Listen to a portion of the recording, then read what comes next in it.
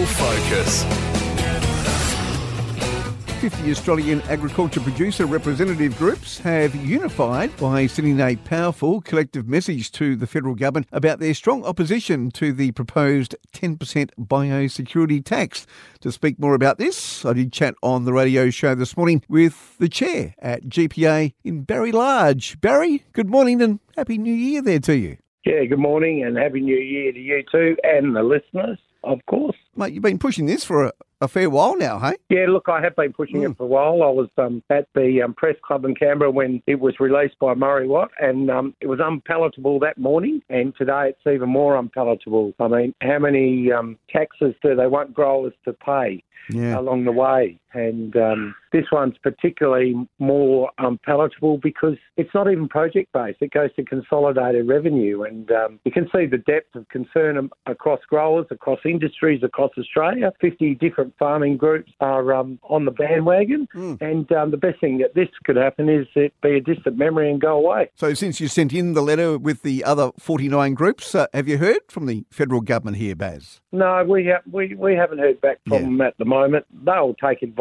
from the department and hopefully they see reason that this tax isn't warranted. I mean, biosecurity is a very serious subject. Absolutely. And us growers particularly take it carefully because it's our livelihoods, but we're paying through it on numerous levels. We're paying for biosecurity to protect us guys as producers. This is just no good. No, absolutely. And you've been calling for increased funding and protections, as you say, for quite some time, Baz. Yeah, I have.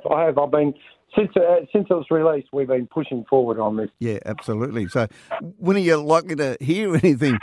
This could be like the panel that came over for the phase out of the live sheep exports. When are you likely to hear anything on this, mate? Oh, look, I'd like to think that they would understand how this is playing out to growers across all industries, and we would hear in the next 2 or 3 weeks, I would hope. But our message is loud and strong that this tax isn't warranted. I mean, growers pay federally, we pay state-wise, and then we pay in our local shires. Little alone to mention what growers do themselves to protect against biosecurity incursions going forward. Can individual producers and others, can they jump on the bandwagon here, mate, if they haven't done so already? Absolutely. I'd be really keen for everybody to just make it known. Yep.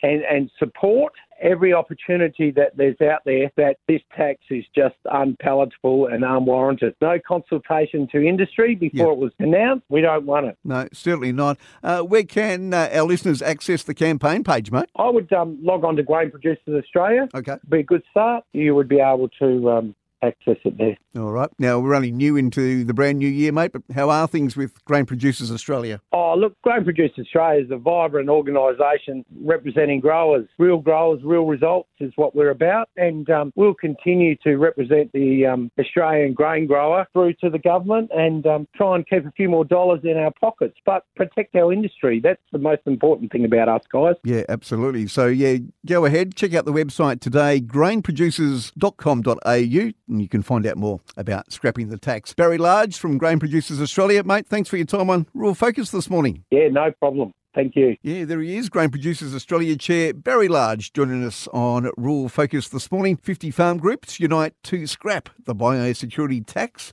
If you are wanting to know more about that, you can jump on to the Grain Producers website there today, grainproducers.com.au, and comes up straight away. Scrap the tax. You can find out more up at their website there this morning. As the music does continue, all a part of Triple M's Summer 600. Here's Lou Graham and the boys. It's Foreigner at Triple M.